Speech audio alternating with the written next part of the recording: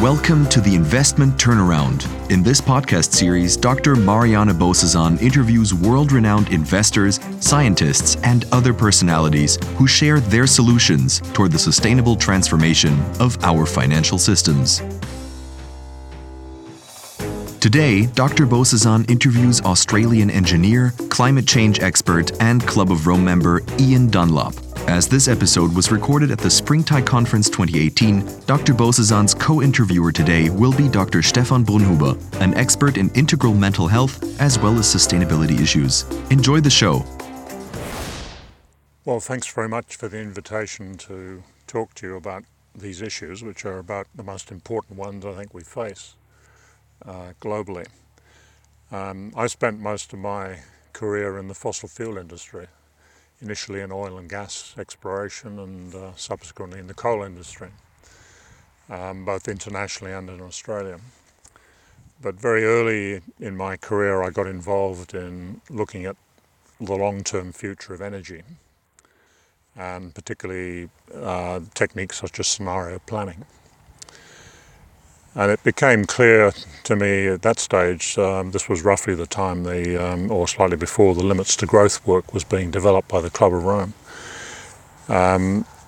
that we were eventually going to have a problem with the continuing development of the fossil fuel industry as population increased and energy and consumption increased generally. That this eventually would be something the fossil fuel world had to look at seriously. In those days it was not seen as an immediate priority. It was one of those things that sooner or later would happen. But as time's gone by, the science has got better, the evidence has got clearer, and there comes a point when you actually have to do something. And we reached that point many years ago now, but of course that really hasn't been recognised within the business and indeed in the financial world, I guess. So I got out of fossil fuels in the late, essentially in the late 80s, the early 90s, and I've been involved ever since in trying to change direction and move away from fossil fuels. So my role these days is very much as I guess as an activist in trying to effect that change to get people to better understand the reality we now face, which is much more serious than I think we're being told officially by either governments or corporations and what have you. So yes, you're talking about climate change as being an existential risk. Can you tell us about why that is so? And what exactly is it that we do not get collectively, individually, at the politician level? Well, I think what's happened is that since the late 80s, we put together globally these institutions like the Intergovernmental Panel on Climate Change, the UN Framework on Climate Change, the UNFCCC Convention on Climate Change. Those groups have done a tremendous job in basically bringing into the open the sort of changes we are going to have to make. But unfortunately, they are subject to vast pressure from the established institutions politically, corporately. If you have a world as we've got it, where essentially growth has continued more or less without halt since the end of World War II, when you get an issue developed like climate change, which has not has the potential to fundamentally reshape the entire economic system and the social systems under which we operate, then it's very hard for people to grasp that if they've always grown up with the idea that the status quo will continue and continue to improve. And so the institutions we set up are not really giving us an honest picture on the extent of the problem we now face with climate change and the level of change we're going to have to make to solve it. What I mean by existential is that the implications of climate change, if we don't move to address it much more rapidly than we're currently doing, will fundamentally change the entire basis under which humanity operates, or in fact even continues. Because if you get temperature increases typically the political world has said, look, 2 degrees C is the limit we have to really respect. In reality, that was a purely political decision based on some fairly crude scientific knowledge at the time, which said, look, that's the sort of thing that we probably can manage to stay below, and therefore we should sort of take that as the target. Now, the reality is that 2 degrees C, as we see it today, with the information we now have, is in fact an extremely dangerous temperature increase. Anything much above that is leading us into territory which is going to be completely untenable. It's going to be a world which is chaotic, socially, economically. If you get up to about 3 degrees C, if you go up 4 degrees C, the best estimates we've got is completely incompatible with any organised global society. Now, I mean, that understanding is just not there, or just certainly not accepted officially within, for example, finance groups around the world, with corporate groups, and politically, because it's too hard. I mean, people don't really want to buy into that discussion because the implications are so extensive. But that is the reality we now face, and unfortunately we've not been prepared to acknowledge it.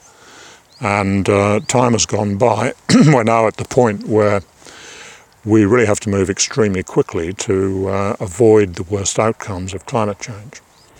And what it means is that the level of scale of change that has to take place around the world is unlike anything we've ever had to contemplate before. You're talking about a complete redesign of the way humanity actually operates and lives. And I mean, that's a discussion that really hasn't started. So somehow we have to change the understanding and then start to talk honestly about the size of the problem, and then bring in the solutions that are there, which we do have. We know we're seeing a tremendous amount of technological progress, a lot of social change occurring. Enormous wealth has been created around the world, but it has to be refocused. And unless we take a far more fundamental view of that, then it's not going to work. We will get ourselves into the position where probably global population reduces substantially. So it's very important that the leaders in society now start to rethink, reframe the entire way we approach climate change and the full implications of that and the full extent of solutions that we have to now address. So our audience are investors, yep. People who have already understood that something needs to be done and are really looking to find ways to address the problem. What recommendations would you make to those of us who get it? What would be the single most important thing to do? In what area to invest in to address climate change? Well, the first issue is to accept the level of change, the level of problem, the real problem we've now got, and the level of change that's going to imply.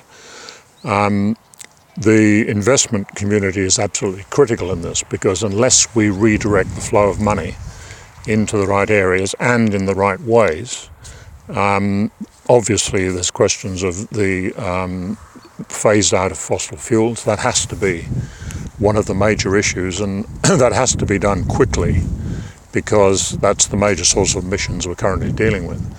So in terms of the most important issue I think the investment community has to recognise is to completely reconsider the level of risk we've now got, and the fact that existential risk, the fact that humanity may not continue, requires completely different risk management techniques from the ones that we've used historically.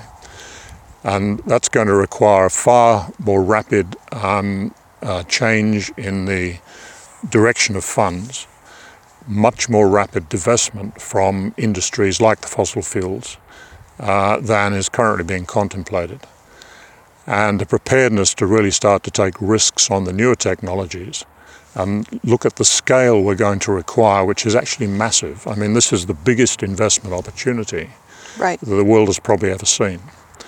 And yes, it's going to be risky. We're doing it in conditions in many ways which is risky. Absolutely. But we're doing it in conditions that are far from ideal, because we're having to now move to do this much more quickly than most investors would be comfortable with if you look back historically. But you need that picture of where we've got to go to. There's plenty of information around that. There are, the solutions are pretty clear. But we need a preparedness of the investment community to stand up and be counted, move away from their historic ways of doing things and really take risks in a constructive but a very aggressive sense to move this change at the fastest possible rate. So can we go a little bit into some details? Like as an investor on a day-to-day basis, you just have to look at, you get deals across the table, you search for deals, but most of the time, people know that you're investing and you get. So what are the most important areas that we should be looking at? What are the biggest areas of CO2 emission?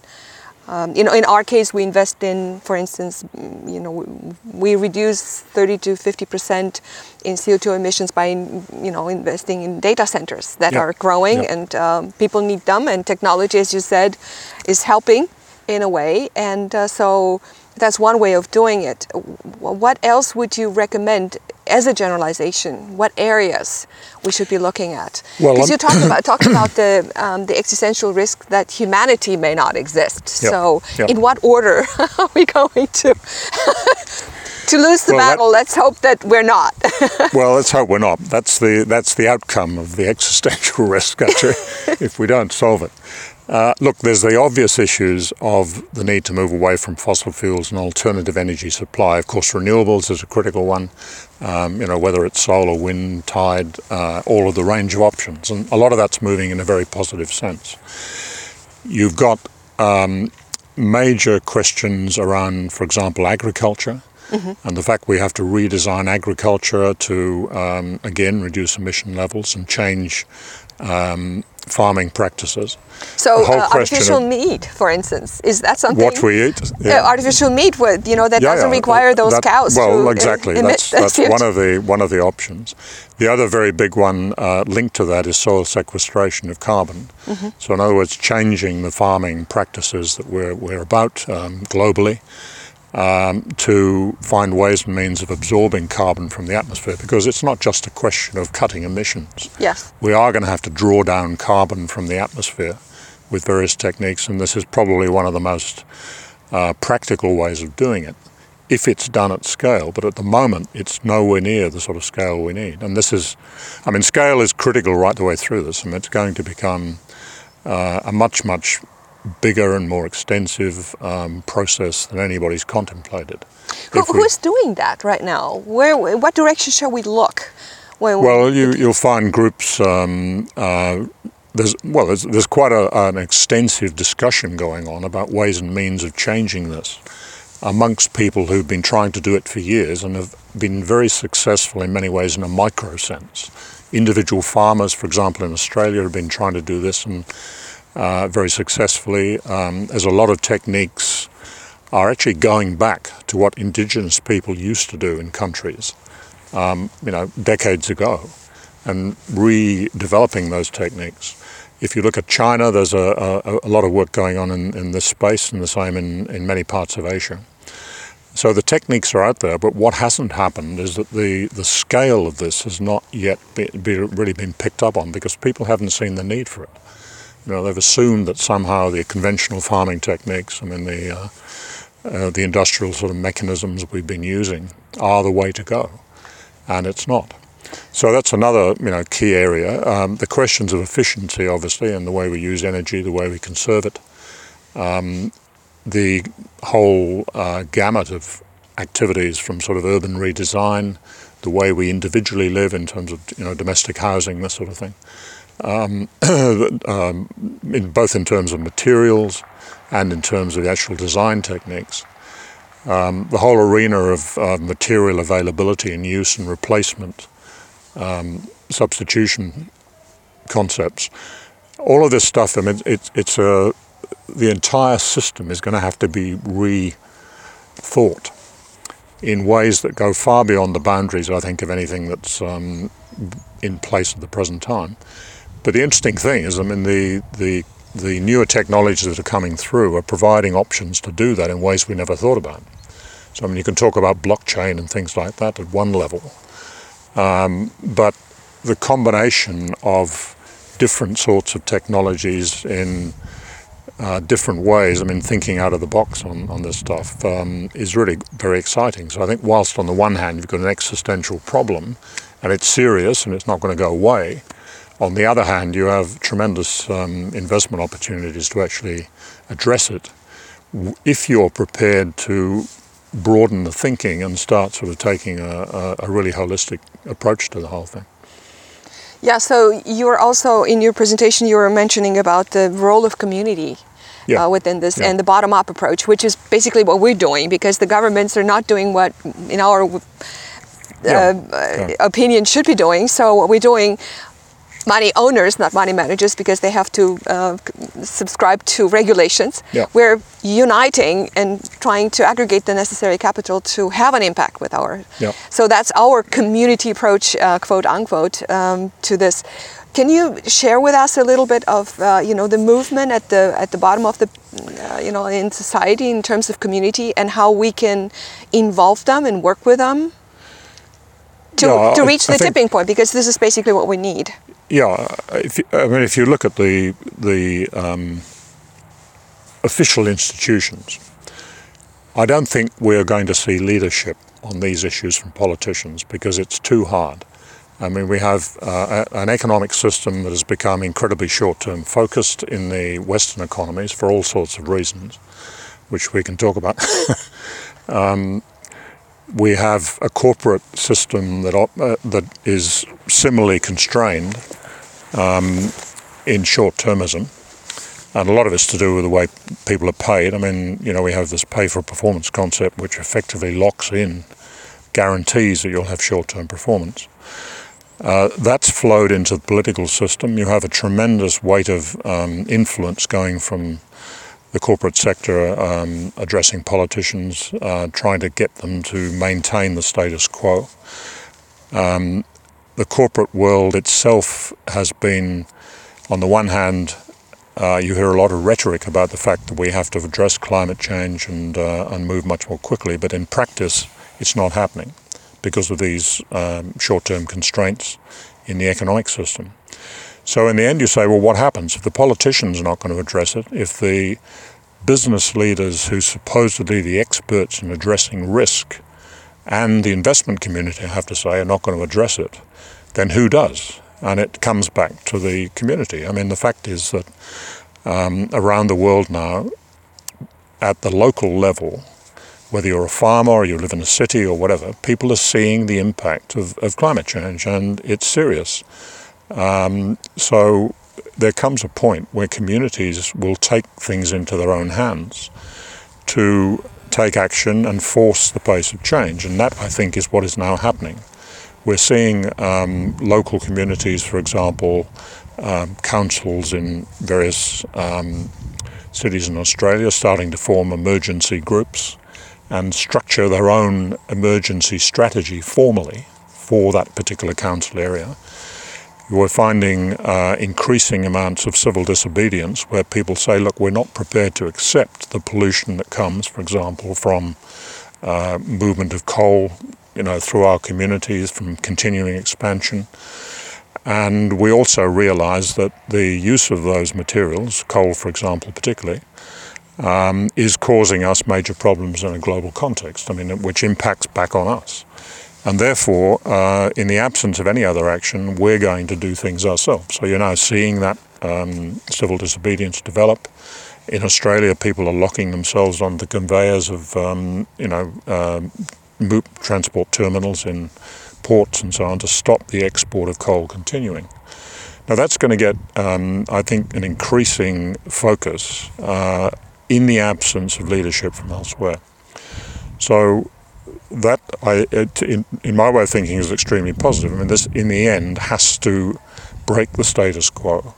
And I think eventually what we'll see is that politicians and corporate leaders will come in basically behind that.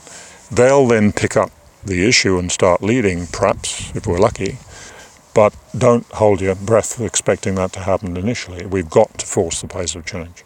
So there's got to be a new narrative about what we have to do, why we're doing it, and I think the why is now becoming pretty clear.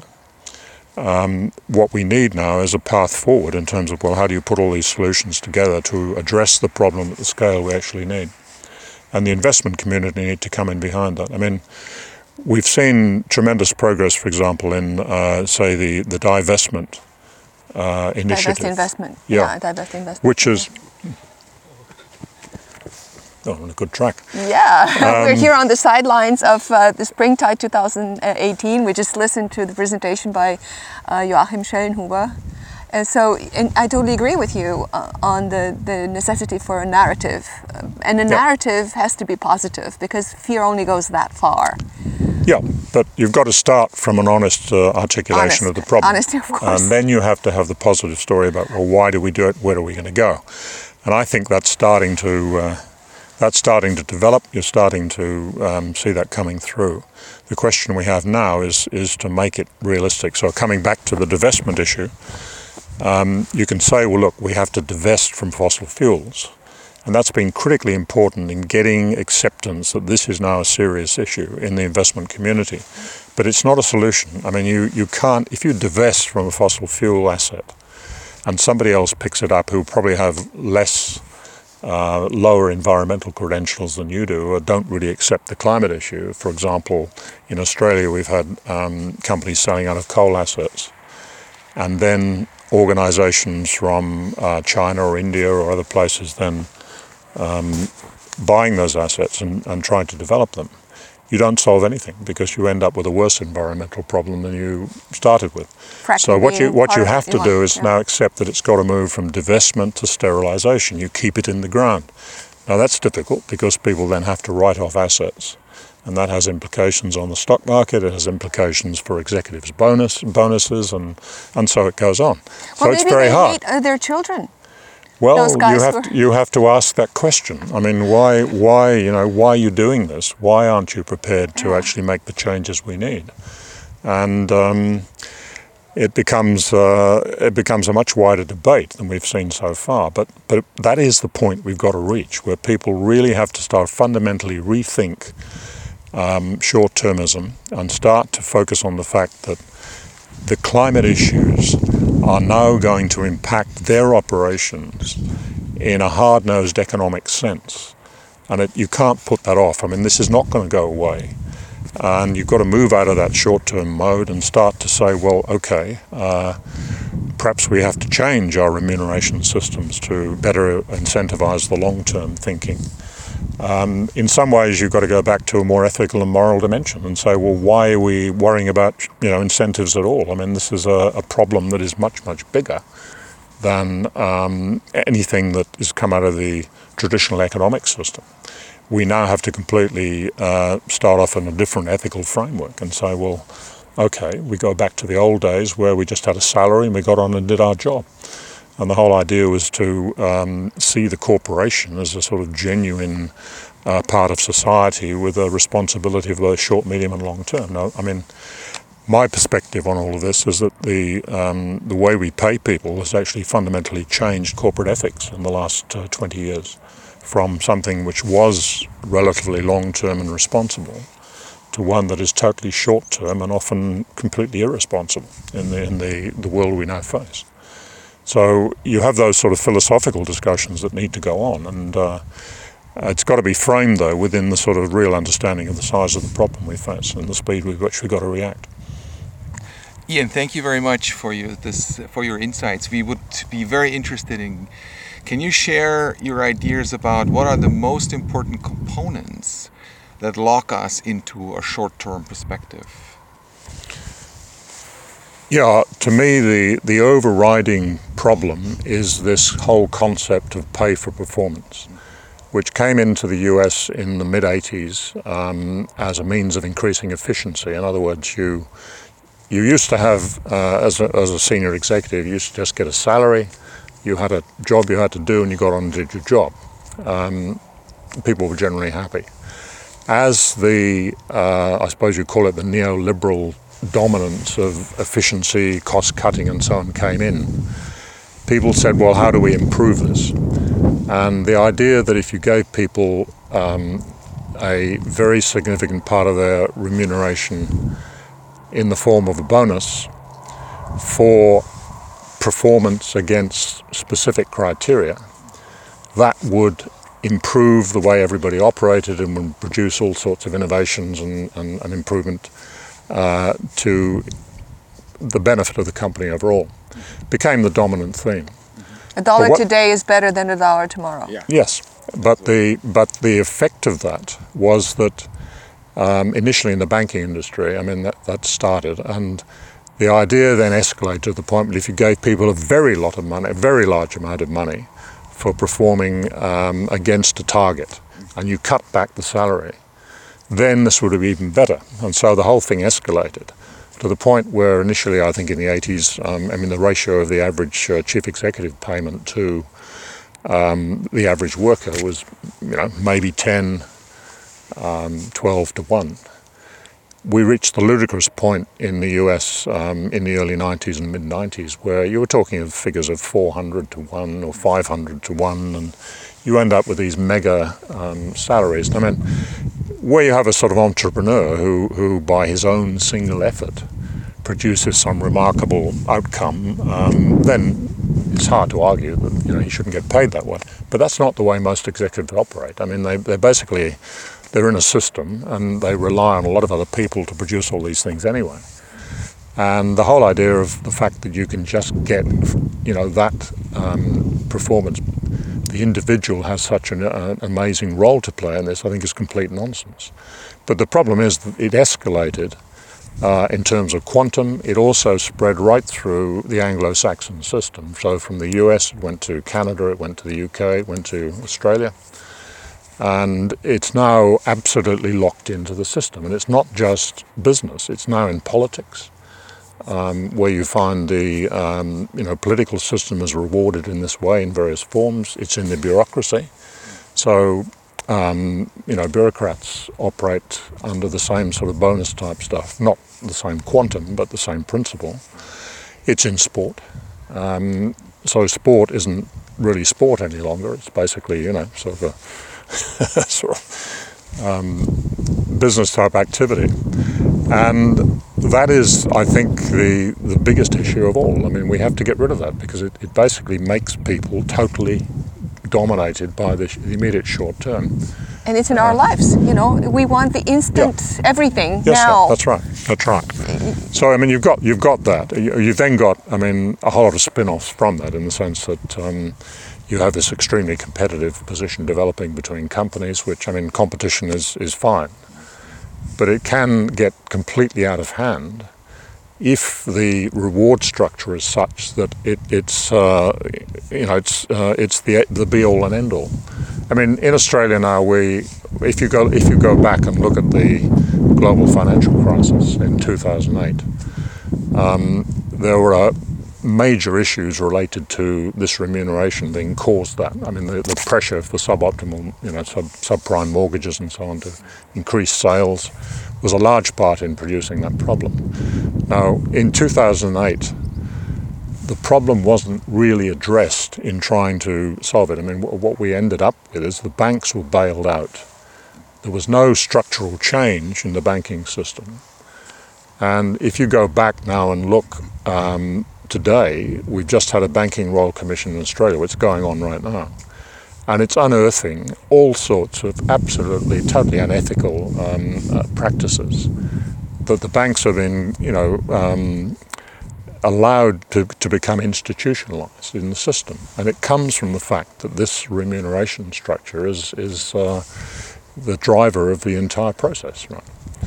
And that stuff's been allowed to go on. I mean, you get chairmen of companies being questioned in Royal Commission, saying, well, why did you allow this to happen? Oh, well, that's just the way it is, So you really have to front up to the fact that we've got to make fundamental change to the system to get on top of it and restructure it into a longer-term thinking.